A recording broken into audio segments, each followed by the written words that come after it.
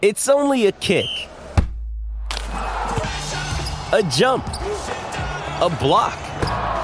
It's only a serve. It's only a tackle, a run. It's only for the fans. After all, it's only pressure. You got this. Adidas. Another day is here, and you're ready for it. What to wear? Check. Breakfast, lunch, and dinner? Check. Planning for what's next and how to save for it? That's where Bank of America can help. For your financial to-dos, Bank of America has experts ready to help get you closer to your goals.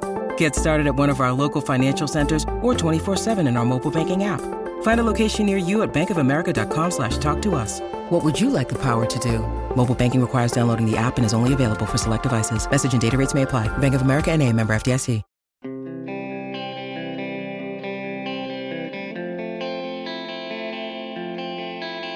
I mean, this is a joke. This is just a joke. You tell me what else I'm supposed to say here. Something deep and analytical and intricate? Okay, here's something. Brock McGinn has no points in his past 23 games. He's an NHL forward. He has no points in his past 23 games. Good morning to you.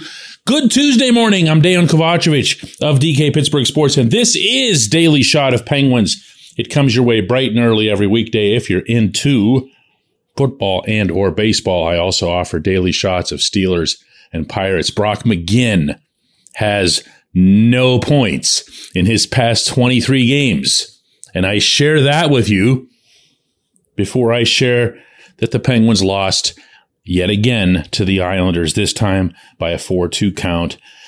Yet again, blowing a late lead. Yet again, building absolutely no consistency, even off what appeared to be, to the naked eye, 40 minutes plus of passionate, caring, invested hockey, up to and including the oddest of sights in this team actually mixing it up, looking angry, looking energetic. Didn't matter. It never really matters. And the reason for that, oh boy, here it comes again, is that they've got a top six that's carrying their bottom six to such an extreme that the bottom six looks like the Shaler JV by comparison, with all due respect to the kids at Shaler. It's a joke. It's a complete joke. A, that this group was assembled the way it was. B, that Ron Hextall thought it was so worthwhile to assemble the group this way that he put himself into a situation where he couldn't adjust it in any way, shape, or form under any eventuality. And C, this is the one that gets me. And I feel like sometimes a broader point is more powerfully made by sticking with something super specific, because you can hear a broad point and just go, oh yeah, he's right. He says they stink. Oh yeah, they do stink. Okay, well, there's the point. There it is. They stink. But when I remind you, and it's been a full minute since I've done this, that McGinn has no points in his past 23 games, and then I graphed onto that he took 2 minor penalties in this loss. These players are killing this team. That is not scapegoating. It is supported by cold, raw, hard, indisputable data. It is the worst line in hockey. Again, not an opinion. Fortified. Look it up. Any metric you choose. The worst line in hockey. Not the worst line on the team. Not the worst line in the division, the conference. The whole league. And yet, between the 2 losses over the weekend and this one last night, the only move that was made, and this is made at the Mike Sullivan level, was to reunite that line, was to put them back together, happy land, while moving Drew O'Connor, who'd been the only remotely visible member of that line in a good way in the loss to New Jersey, and to move him to the fourth line. Now, you can play conspiracy theorist and say, well, they put him there so that he and Teddy Bluger and Josh Archibald could form an actual third line since the numbers don't matter. But the deployment doesn't bear that out. Ice time was about the same.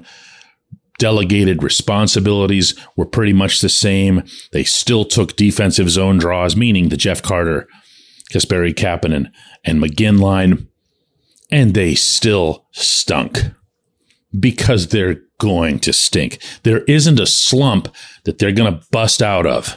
This isn't some just pothole that they've driven into. It's a full-blown canyon. And everyone outside the organization can see this. I have a really hard time processing that the people inside the organization don't see it, which leads me to believe that this is nothing other than the most abject, glaring, flagrant display of stubbornness I think I've ever seen in covering this franchise for the better part of my life. And that, my friends, is a joke. The general manager who built it and refuses to do anything about it at the personnel level, that's a joke. The president of hockey operations, who was hired on Mario Lemieux's recommendation, principally to address situations such as this, when he sees things below him that don't add up or don't work, or egos or stubbornness are getting in the way of things getting done, he's doing nothing. He has bought completely into this. He says the same things they do. He reacts at the same level that they do. And this is a joke. The whole thing is a joke. And Thursday night, when the Oilers come into town, and Connor McDavid and Leon Draisaitl and all those other dudes are licking their lips to light the lamp all night long against this crew, against that third line, against the many other legit failings on this team, which I believe stem from not having a bottom six. When that happens, you can be damned sure that it's going to be against this exact same lineup. And you know who else knows that? The players do. All of them. There's no accountability. There's nothing coming. This was Chris Letang after the game last night. I mean, you have no choice. You have to believe in the group that we have. We have a group with tons of experience, guys that know how to win, guys that know how to find ways to win. So you just stick with it. Eventually we'll get out of this. They know. It's a joke. When we come back, J1Q.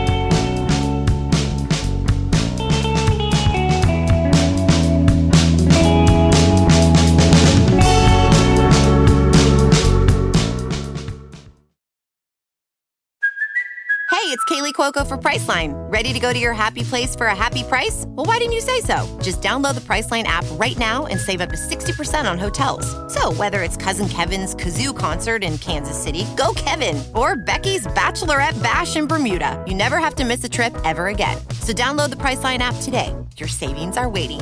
Go to your happy place for a happy price. Go to your happy price, Priceline.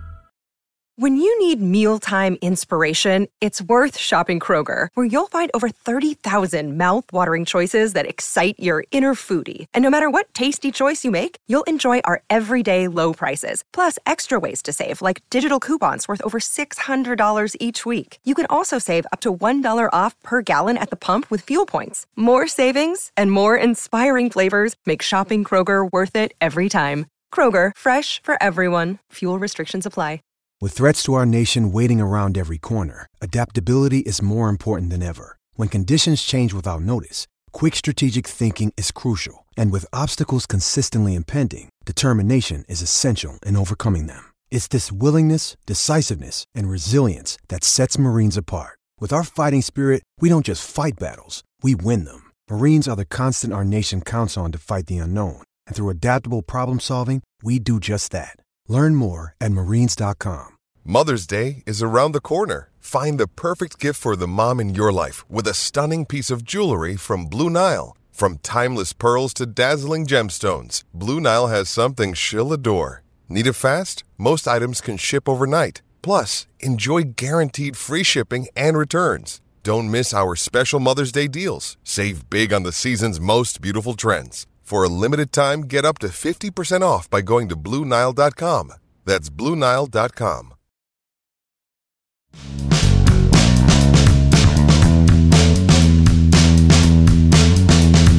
Today's J1Q comes from Todd Martin, who says, DK, is Mario not involved at all? I thought he was still overseeing things. I'm getting a lot of questions about Mario of late. Here's what I know about Mario. He's not around. He made a lot of money in that transaction, the purchase by Fenway Sports Group, and he is currently, and I don't blame him in the slightest, enjoying that money. I don't know the percentage of the franchise he still holds. There's never been an exact definition for what it is that he's expected to do, if anything at all, and I presume it's nothing at all for the franchise. And I further have a really difficult time picturing somebody from the Fenway Sports Group saying, man, we got to call Mario to see what he thinks of this. Not going to happen. Not going to happen. I can sit here and BS you on that, or try to BS you on it and say Mario's deeply concerned and he's trying. No, I mean, he's doing his thing. He put in a lot of years in ownership, and a lot of years, obviously, before that in another role. What I can tell you definitively, per your question, is that he's not in any sort of required spot to do something about this. But I'm going to take this one further today. FSG has a guy, I don't know his name, but they have a guy who is around the team. It's not obviously John Henry, and it's not Tom Werner, but they have a guy. And that guy is there. He's visible. To what extent he has any sort of influence or say, or for that matter, know-how when it comes to hockey, I can't speak to that because they don't speak to us. I met once with Tom Werner after the sale. Seemed like a terrific guy. Seemed like somebody you'd actually want around. Somebody you'd welcome having as an owner.